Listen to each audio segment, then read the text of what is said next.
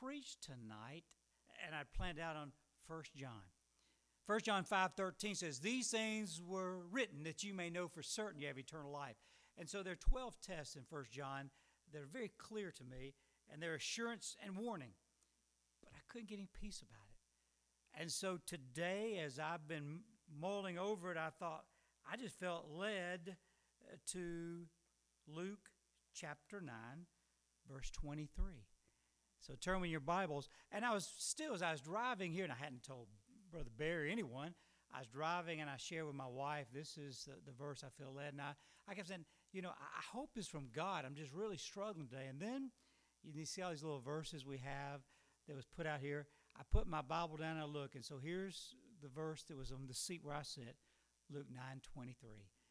And I believe God has a message for us tonight.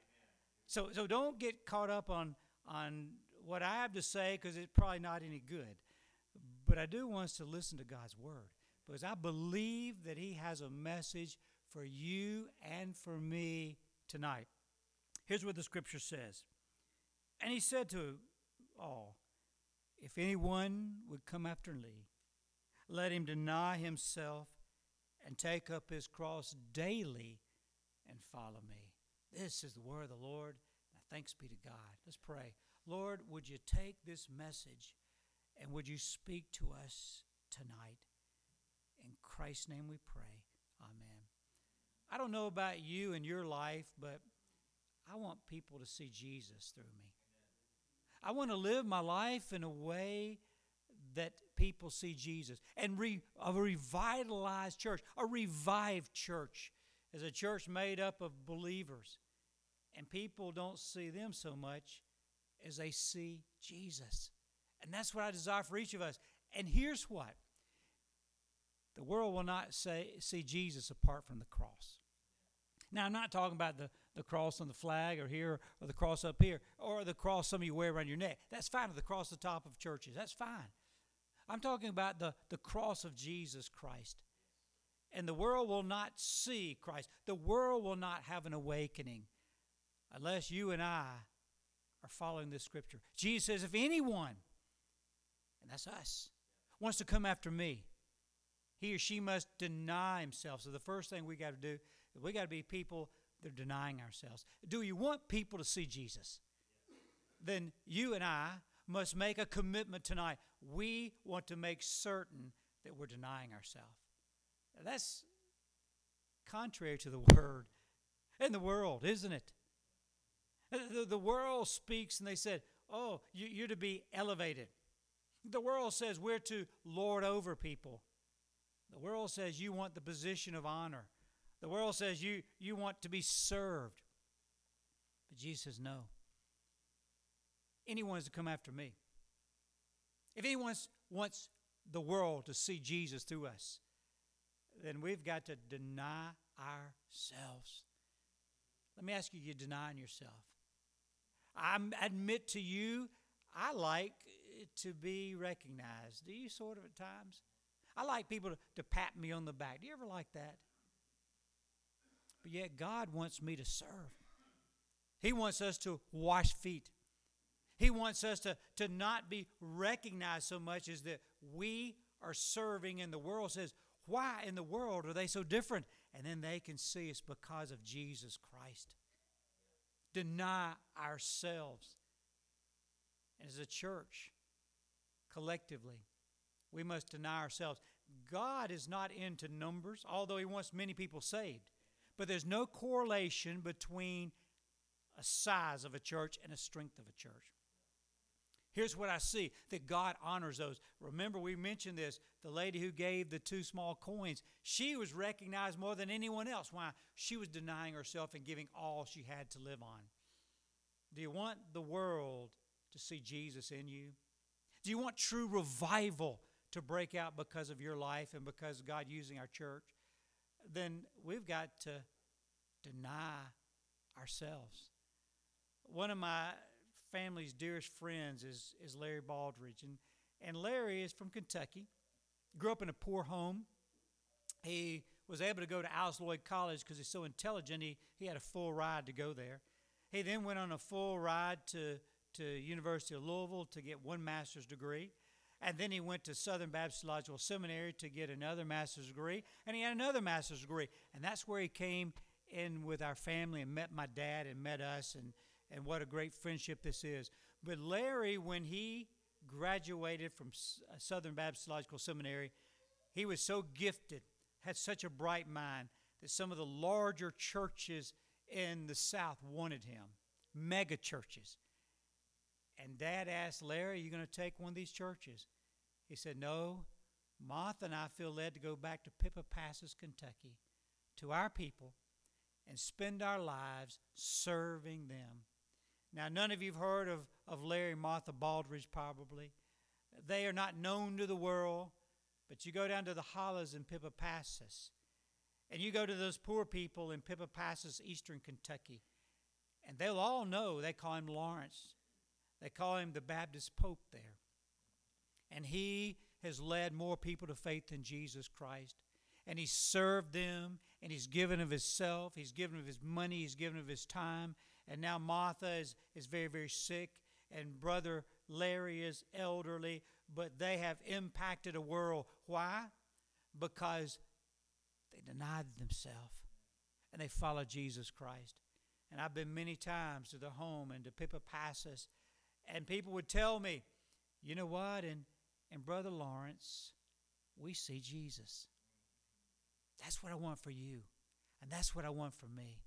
But people are not going to see Jesus through us. They're not going to be moved if we're filled with pride. And we have to fight against that old monster all the time. But tonight, God wants you and he wants me to hear his word. If anyone's to come after me, let him or her deny himself, herself, and take up the cross daily. Take up the cross daily. That means if we want the world to see Jesus Christ in you and me, we've got to have a commitment to every day taking up the cross, a commitment to growing in a relationship with him every single day. And some of you were in the training union class or the Bible study class at 5 o'clock that on Sunday that Brother Barry led. And one of the things was said in there, the most important thing that you and I do every single day is spend time alone in the presence of Christ.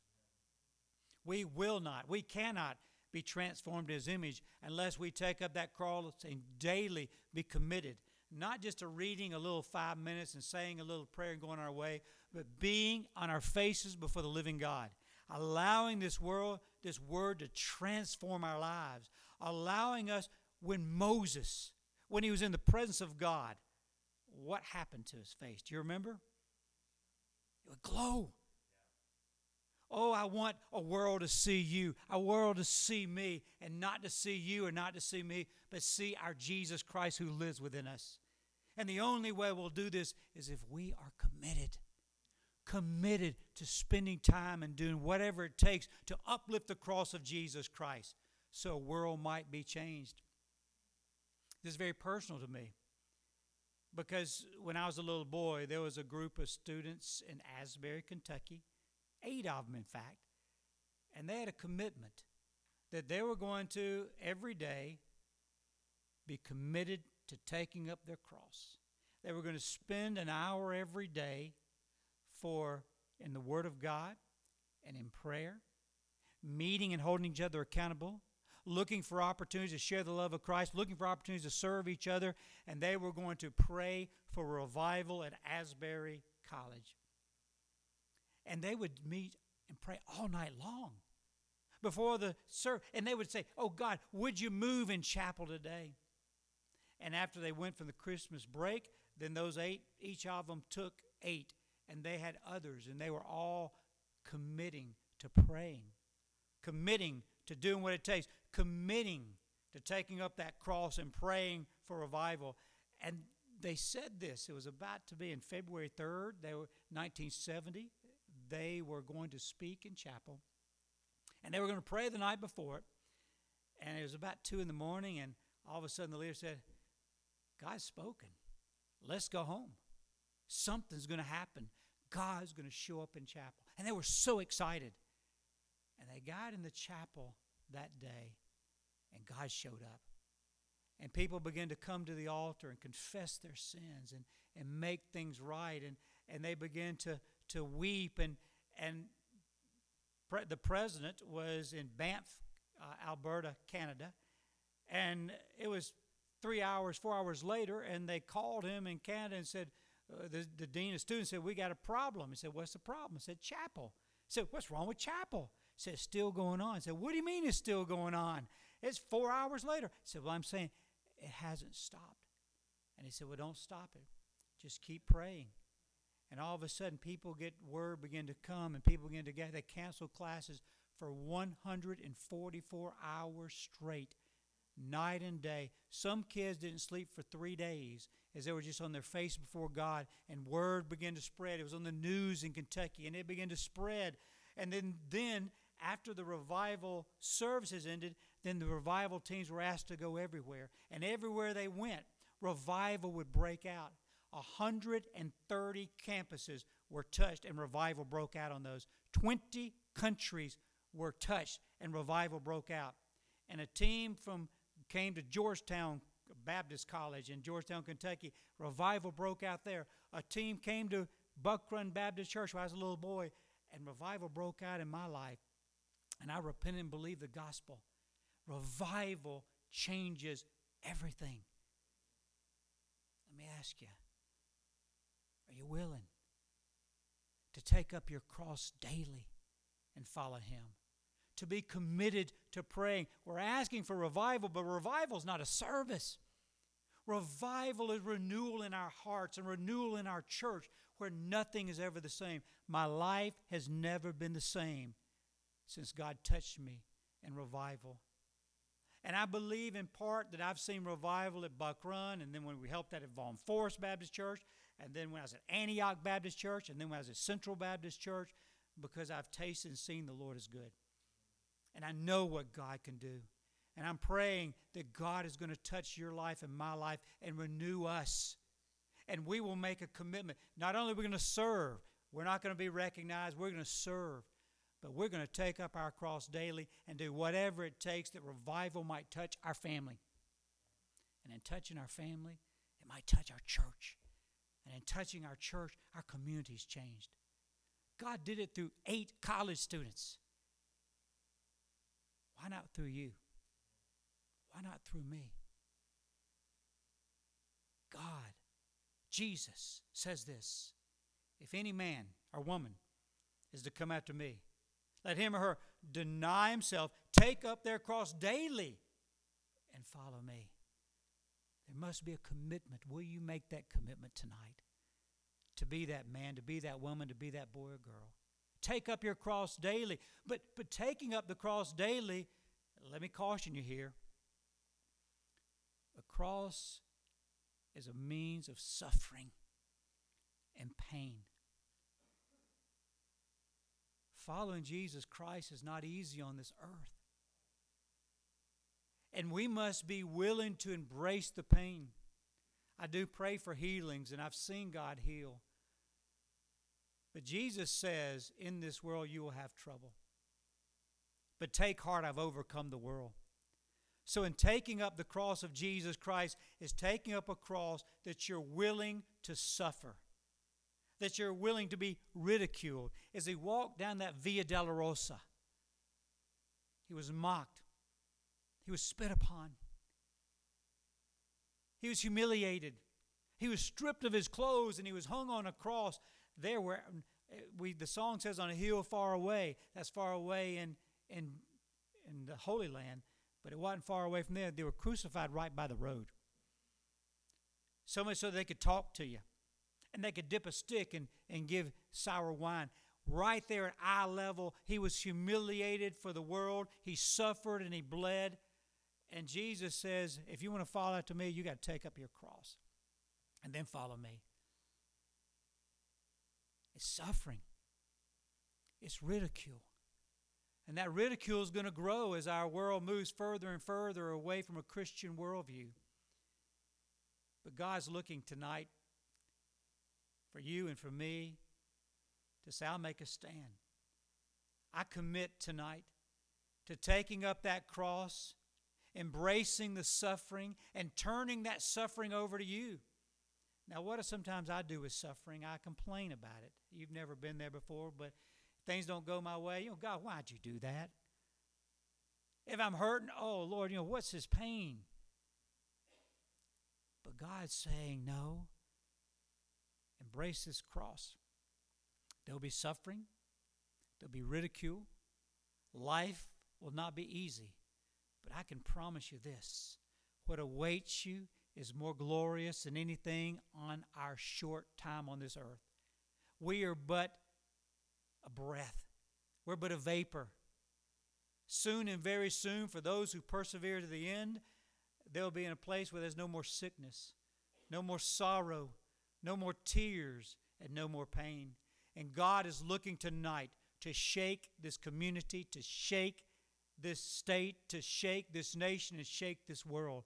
And I believe He's led us this passage asking us, will we be a part of that? But if you can, and if you will, know this.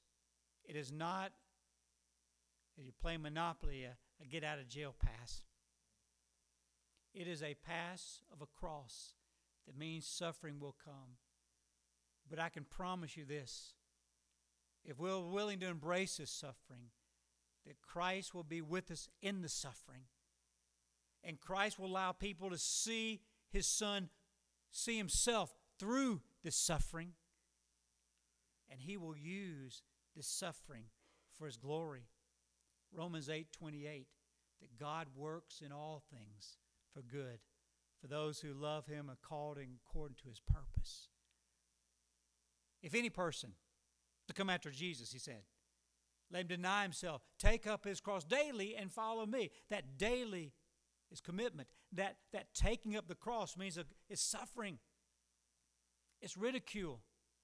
But God's looking for some of us to say tonight, I'm symbolically going to commit to daily taking up that cross.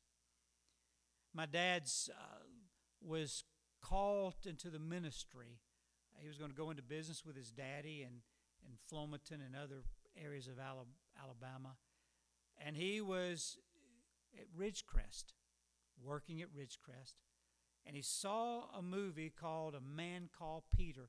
Now, no one, unless you're older, will even know what The Man Called Peter was. But Peter Marshall, he was the U.S. Senate's chaplain.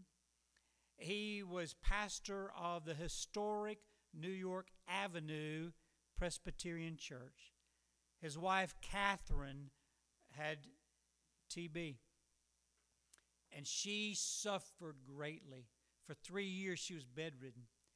And she was frustrated with God. She was questioning God. She was mad at God. Why, in my youth, are you allowing this? I can't even care for our child. Why are you doing this? And my husband has this radio ministry, all these things, and I'm stuck in bed. And one day, she was listening that Sunday to her husband preach on the radio, and the Holy Spirit convicted her. And she began to weep. And she wept and said, and got beside, all her energy to get beside that. She knelt down by the bed, and she said, Dear God, I'm sorry.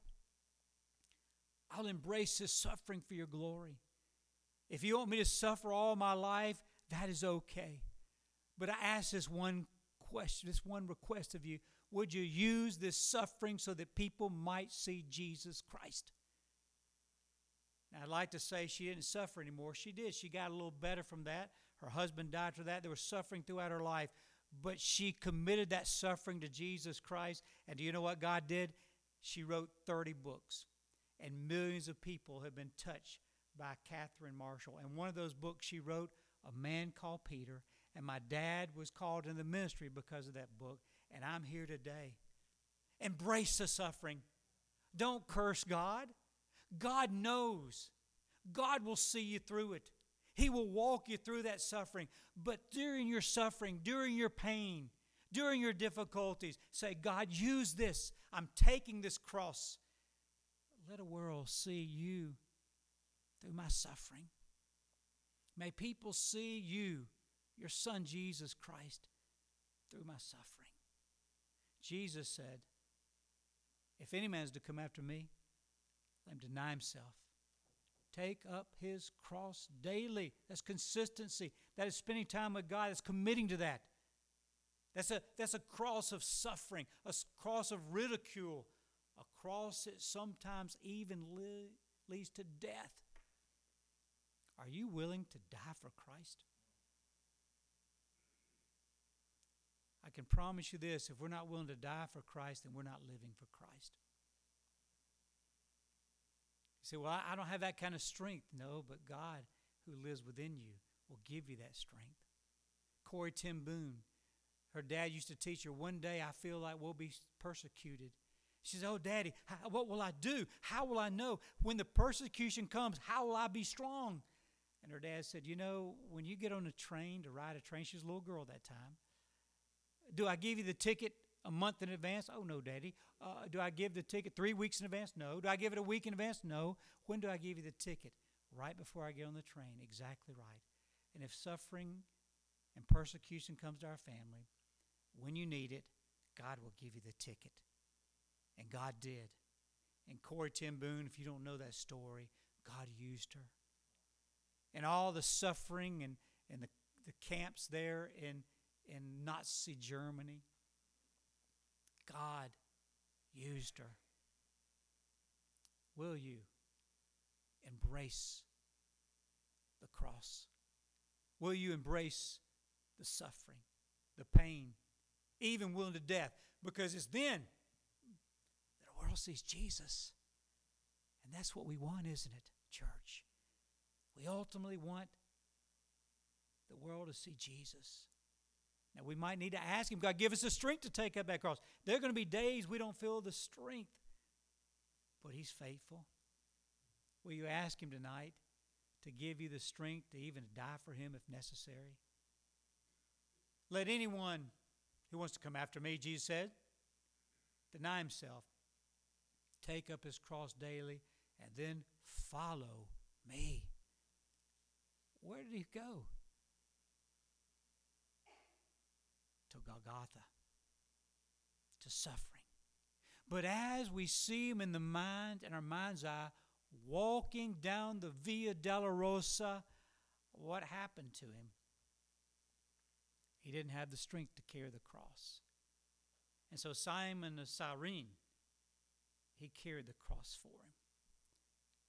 If the world is going to see Jesus in your life and my life through us as a church, then we need to always be looking for people who can't carry their crosses, for people who are burdened and heavy and laden, for people who don't have the strength, that we come alongside them and we help uplift the cross for them so that our world will see not us, but see Jesus.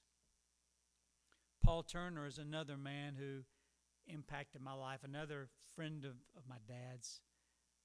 Paul Turner was the pastor of First Baptist, Clinton, Tennessee. And it was December 4th, 1956, that they were going to integrate the Clinton High School. On that day, December 4th, they were to walk 12 African-American children from the McAdory Green all-black school down to Clinton. And the town was in uproar. There were people, agitators came in from the north, and they were trying their best to get rid of this and to do away with it. And there were threats to kill these children. And Paul told Daddy, and therefore me, Paul said, you know, I went to bed that night with no intention to get involved. I saw that there were colored lines and white lines to the water fountains there in Clinton. I saw the mistreatment, but I really wanted just to focus on my all-white First Baptist Church and not worry with this. But he told Dad, he said, but I couldn't sleep that night. I mean, God would not let me sleep. And over in my mind, he said, if you don't stand up for these children, if you don't help lift this cross, who will? And so he said that morning early, he got up, put his suit on, and he walked down to the McAdory Green or Green McAdory Black School, and he met those African-American students, and he led them to the walk all the way to Clinton High School. He said the streets were lined with people. And he'd never heard, couldn't believe he knew some of these town people. And the things they were saying, I can't even repeat here. The vulgarity, the names they were calling these young children, African-American children. It was awful. But he said he walked them to the door and no one was harmed. But when he turned, they began to call him an in lover. And the whole crowd turned on Paul. And he ran to the chief police. Said, would you help me? And the chief police turned his back to him. He ran to another police. Said, would you help me? And he didn't. And people were hitting him and kicking him. So he ran to the police station and they locked the doors. And there he was, getting beaten. And the whole mob began to hit him and beat him and kicked him.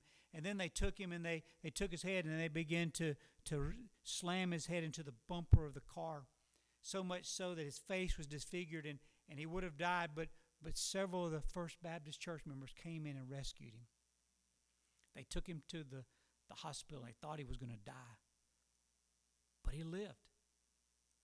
That next Sunday he came and wasn't supposed to. He checked himself out of the hospital. He was all beaten and bruised. And he stood up there at First Baptist Clinton. He said, I want y'all to know there are no lines to the cross. Christ died for all men and women as long as I have breath. And I pray you as a church that you will take a stand with me.